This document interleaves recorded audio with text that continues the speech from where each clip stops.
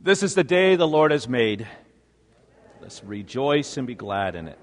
From the rising of the sun to its setting, the name of the Lord is to be praised. Better is one day in your courts than 1,000 elsewhere. I would rather be a doorkeeper in the house of my God than dwell in the tent of the wicked. Make me to know your ways, O Lord. Teach me your paths. Sanctify us in your truth. Your word is truth. From the rising of the sun to its setting, the name of the Lord is to be praised. Glory be to the Father, and to the Son, and to the Holy Spirit, as it was in the beginning, is now, and will be forever. Amen. The Old Testament lesson for this, the 15th Sunday after Pentecost, is from the book of Genesis, the 50th chapter. Those of you who may be familiar with Joseph's story know that Joseph had a very hard life. He was loved by his father, rejected by his brothers, sold into slavery, accused falsely of unethical behavior, imprisoned where he languished for a time, but then he ascended to being the second most powerful man in Egypt. Later on, his brothers who had sold him into slavery are reunited with Joseph. And after Joseph's Jacob dies, his brothers are fearful that maybe Joseph will take revenge on them. And this is where this passage picks up. When Joseph's brothers saw that their father Jacob was dead, they said, "It may be that Joseph will hate us and pay us back for all the evil that we did to him." And so they sent a message to Joseph saying, "Your father gave this command before he died. Say to Joseph, 'Please forgive the transgression of your brothers and their sin, because they did evil to you. And now, please forgive the transgression of the servants of the God of your father.'" Joseph wept. He wept when they spoke to him. His brothers also came and fell down before him and said, "Behold, we are your servants." But Joseph said to them, "Do not fear, for am I in the place of God? As for you, you meant evil against me, but God meant it for good, to bring it about that many people should be kept alive as they are today. So do not fear.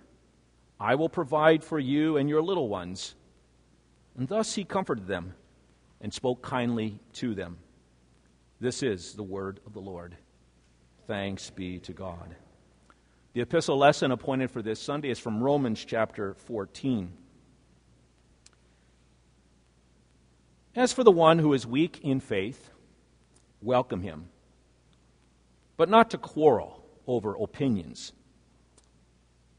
One person believes he may eat anything, while the weak person eats only vegetables. Let not the one who eats despise the one who abstains, and let not the one who abstains pass judgment on the one who eats, for God has welcomed him. Who are you to pass judgment on the servant of another? It is before his own master that he stands or fails or falls, and he will be upheld, for the Lord is able to make him stand. One person esteems one day as better than the other, while another esteems all days alike. Each one should be fully convinced in his own mind. The one who observes the day observes it in honor of the Lord. The one who eats, eats in honor of the Lord, since he gives thanks to God, while the other one who abstains, abstains in honor of the Lord and gives thanks to God. For none of us lives to himself, and none of us dies to himself. If we live to the Lord, and if we die to the Lord. So then whether we live or whether we die, we are the Lord's. For to this end Christ died and lived again, that he might be Lord both of the dead and of the living. Why do you pass judgment on your brother? Or you, why do you despise your brother? For we will all stand before the judgment seat of God. For it is written, "As I live, says the Lord, every knee shall bow to me, and every tongue shall confess to God." So then each of us will give an account of himself to God. This is the word of the Lord. Thanks be to God. The Holy Gospel appointed for this Sunday is from Matthew 18, beginning at verse 21. And in this text, Jesus addresses the question, how many times must I forgive my brother who sins against me? Peter actually thinks he's being quite generous when he says 7 times. And Jesus has to remind him, no, 70 times 7 times, meaning you just keep on forgiving. So, Matthew 18. Peter came up and said to Jesus, Lord, how often will my brother sin against me and I forgive him? As many as 7 times? And Jesus said to him, I do not say to you 7 times, but 70 times 7. Therefore the kingdom of heaven may be compared to a king who wished to settle accounts with his servants. When he began to settle, one was brought to him who owed him 10,000 talents. And since he could not pay, his master ordered him to be sold with his wife and children and all that he had, and payment to be made.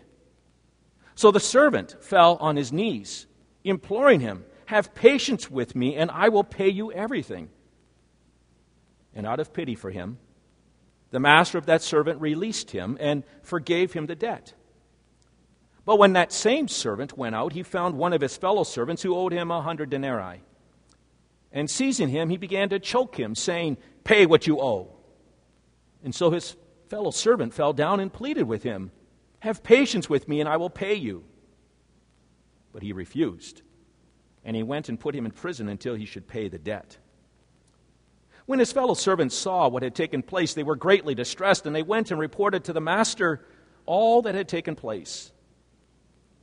And then his master summoned him and said to him, you wicked servant, I forgave you all that debt because you pleaded with me. And should not you have had mercy on your fellow servant, as I have had mercy on you? And in his anger, his master delivered him to the jailers until he should pay all his debt. So also my heavenly Father will do to every one of you, if you do not forgive your brother from your heart. This is the word of the Lord. Thanks be to God. Well, grace, mercy, and peace be to you from God our Father and our Lord and Savior, Jesus Christ. Amen. The text for this morning's message, as we look at ancient hymns of the faith, is Psalm 103. And today we're going to focus especially on verses 1 through 14. And in your bulletin, you'll see that there is a responsive reading of this text. And so I invite you to read responsively with me. Bless the Lord, O my soul, and all that is within me. Bless his holy name. Bless the Lord, O my soul, and forget not all his benefits.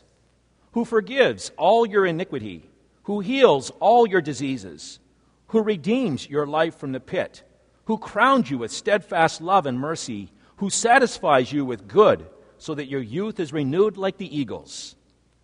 The Lord works righteousness and justice for all who are oppressed. He made known his ways to Moses, his acts to the people of Israel. The Lord is merciful and gracious, slow to anger and abounding in steadfast love. He will not always chide, nor will he keep his anger forever. He does not deal with us according to our sins, nor repay us according to our iniquities. For as high as the heavens are above the earth, so great is his steadfast love toward those who fear him. And as far as the east is from the west, so far does he remove our transgressions from us. And as a father shows compassion to his children, so the Lord shows compassion to those who fear him. For he knows our frame, and remembers that we are dust. This is our text.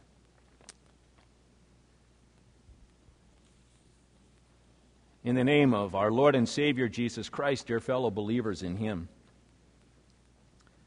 This ancient hymn of faith, Psalm 103, serves as an addendum, in some ways, to the psalm that we looked at last week, Psalm 32. In Psalm 32, King David reminded us that genuine happiness is directly connected to God's benevolence, and more specifically to God's forgiveness of our sins, of God covering over our transgressions, of God refusing to keep a record of the sins that we have committed against him. We heard in Psalm 32 that genuine happiness is connected to us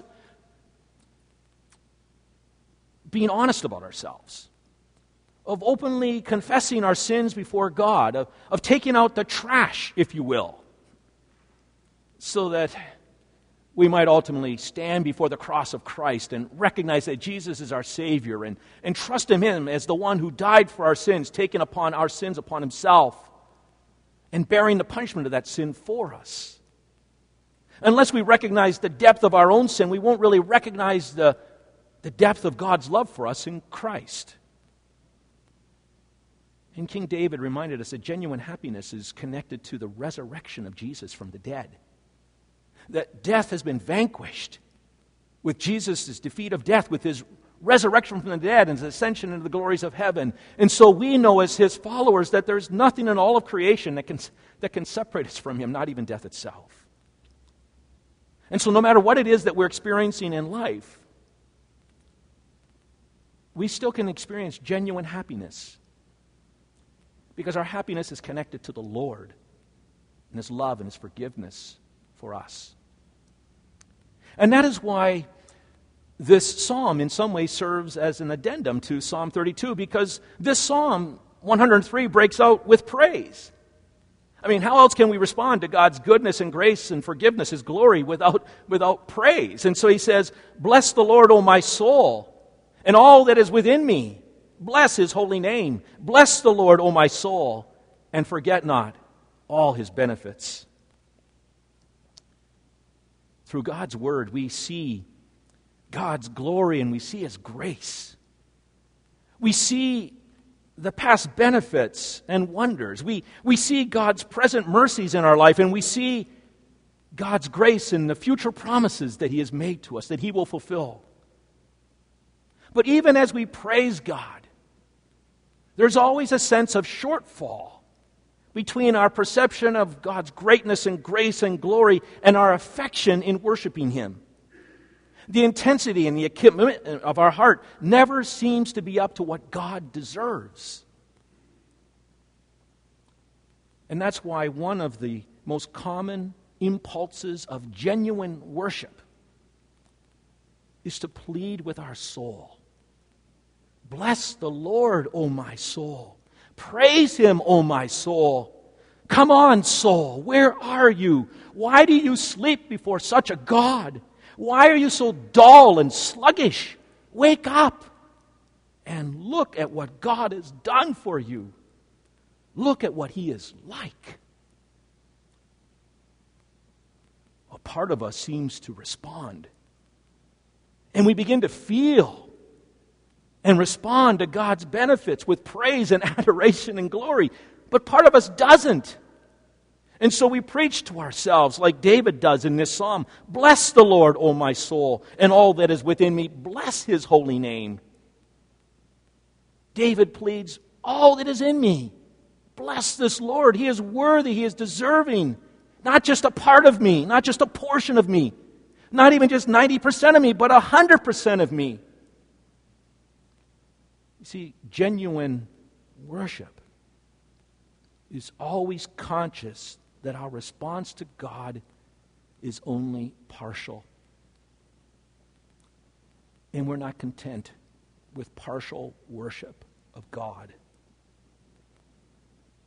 Forget not all his benefits, David says to himself and to us. And yet, are we not prone to forget the benevolent ways of our Lord? And hence the reason the psalmist urges himself and us, oh David, oh Glenn, oh fill in your name, forget not the benefits of God.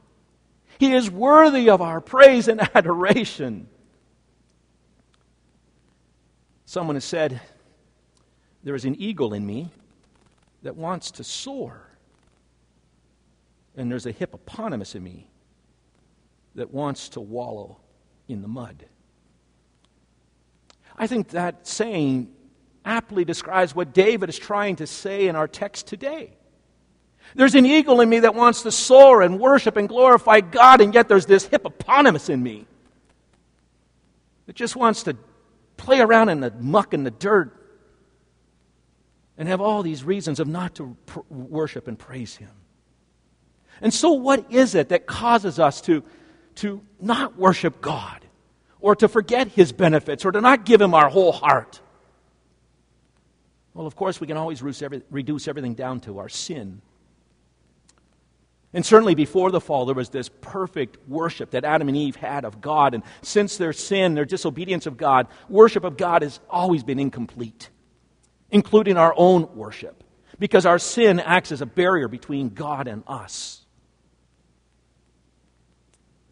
But other things that serve as barriers, and they grow out of this sin, is really our neglect of God's Word. We aren't always filling our brains, our minds, our hearts with the wonderful promises that God has made to us in His Word. We go day by day, and oftentimes we don't even think about our baptism, in which God, our Father, adopted us into His family and granted us all these wonderful treasures of forgiveness and the promise of an eternal richness in heaven. We are often very infrequent in attendance at the Lord's Supper, and we don't partake of the very body and blood of Christ that was given and shed for us. And we place a low priority on worship. It's the kind of thing that we kind of put into our schedule if there's time, as opposed to making it the first priority of our day, of our life. And when I say worship, I just don't mean what we do on Sunday, but the worship that we do each and every day. And so as we neglect worship, other things flood into our minds, worries, fears, activities of the day, and we forget the benefits of God. And then, of course, there's always the shame and the guilt that we deal with. The shame and the guilt that we have of sins committed in the past, or maybe sins that we're currently finding ourselves in. And they kind of elbow God's benefits out of our life. And we're so overcome by our shame and our guilt that we can't even comprehend that there's a God who loves and forgives us. And then, of course, there's always the self-pity and resentments that we harbor in our heart that creates bitterness, not just against other people, but even bitterness and anger towards God. And that tends to have us forget the benefits of God as well. And then there's just fatigue. We get tired, don't we? Whether it's because of chronic illness or just lack of sleep. I mean, I remember as a young person, I sometimes worked late into the evening, didn't get home till 2 or 3 in the morning. The last thing I wanted to do was get up and go to church on that Sunday morning. And yet I dragged myself out of the bed because my parents often encouraged me to come. And so I'd go, and boy, it was difficult to focus. But that's how our whole life can be, can't it? We can get so on the treadmill of life that we're just exhausted. And in that exhaustion and fatigue, we forget the benefits of God.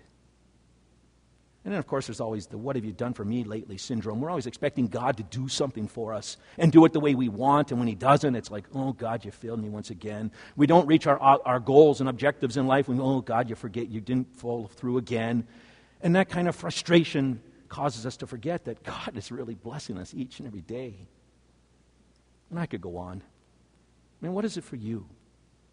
What is it that causes you to give only God a partial part of your heart of worship? What is it that causes you to forget the benefits that God bestows upon you day by day?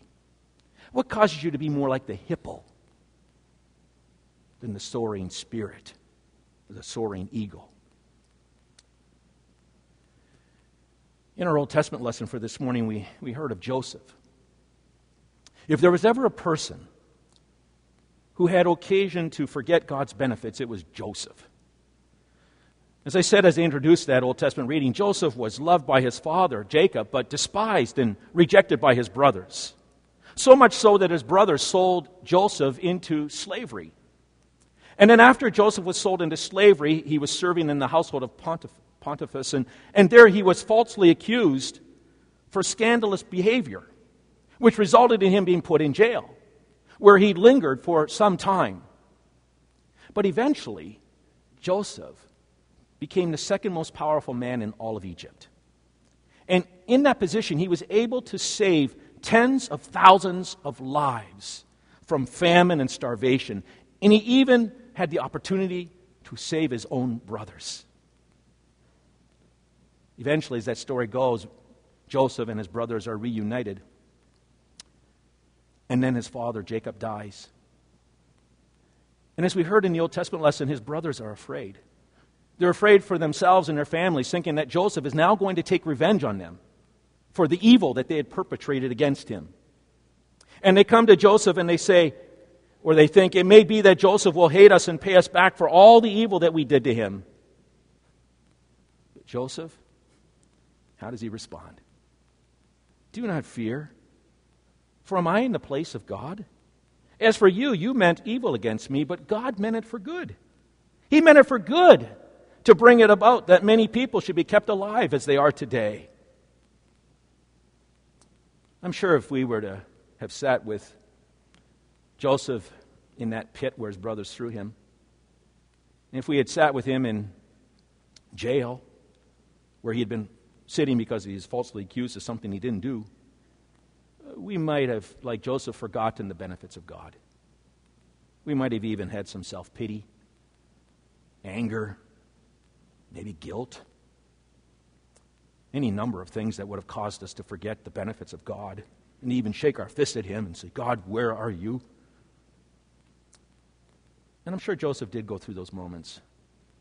But as he looks back now, as we hear in our text, he sees God's goodness. He sees the benefits of God, even in the midst of being rejected by his brothers, sold into slavery, accused falsely, put in jail. He sees God's benefit to all of that. He sees how God used those circumstances of his life to bring about good so that he was in a position to be able to save literally hundreds of thousands of lives. And that's what he says to his brothers. You meant it for evil, but God meant it for good. That was an act of worship, wasn't it? Recognizing the goodness of God even in the midst of those problems. You know, we all deal with pain and hurt in our lives.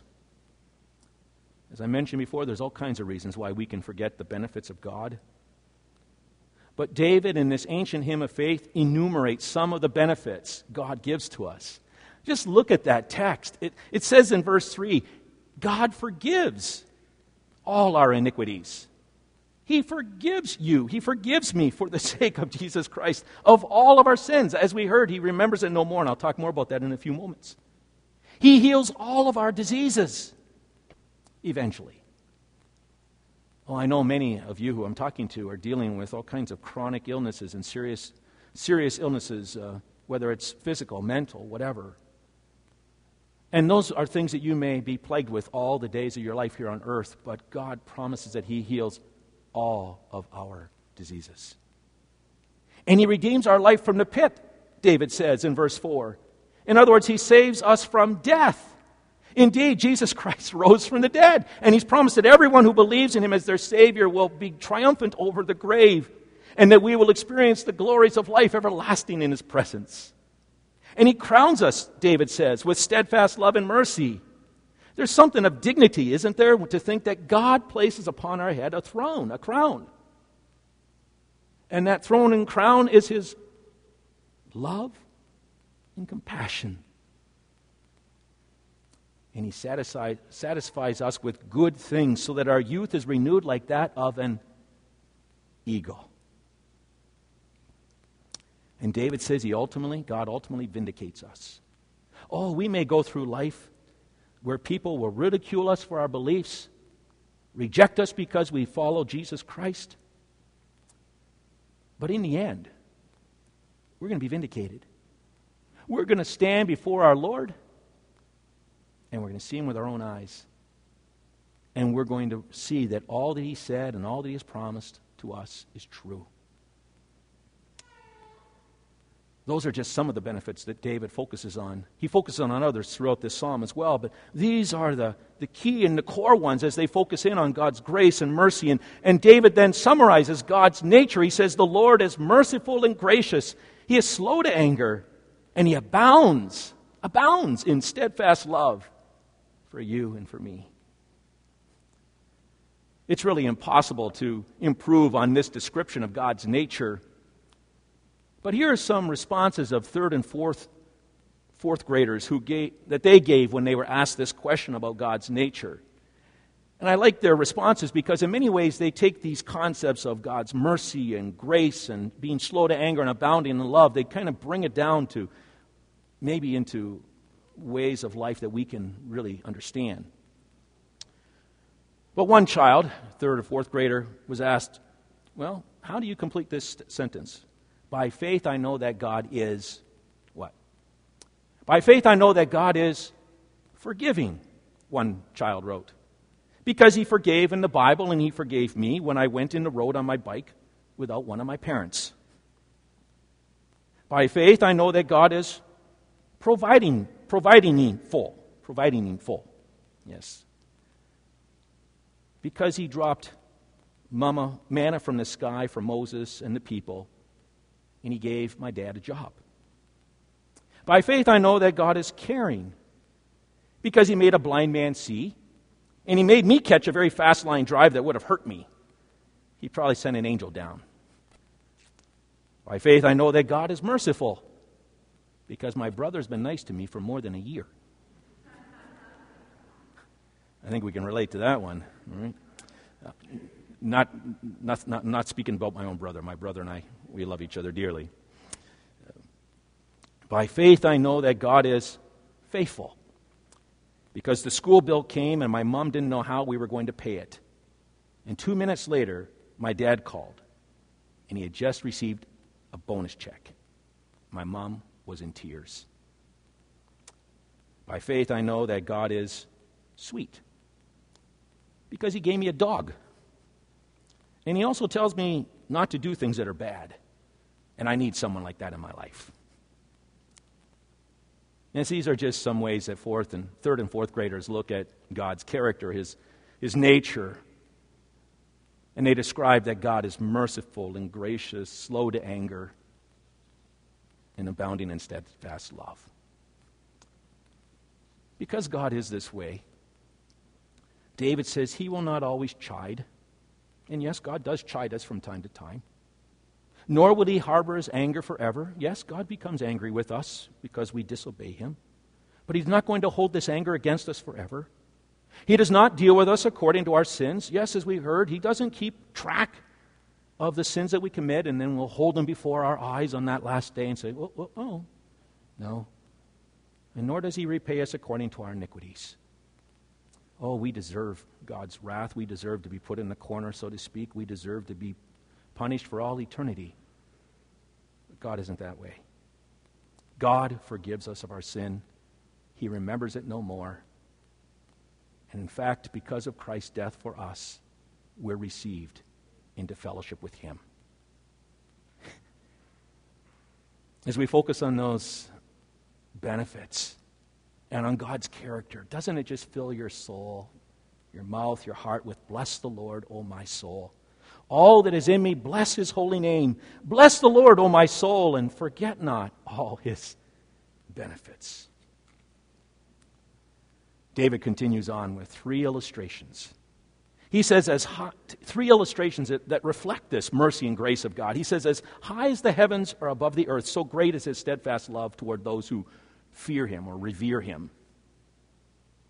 In those words, the psalmist attempts to kind of describe or picture the size of the extent of God's love for us. And he says, as high as the heavens are above the earth. And so I wondered, how high is that? So I Googled it. I asked the question of Google. I typed it in. How high are the heavens above the earth? Answer. Well, that's what it said.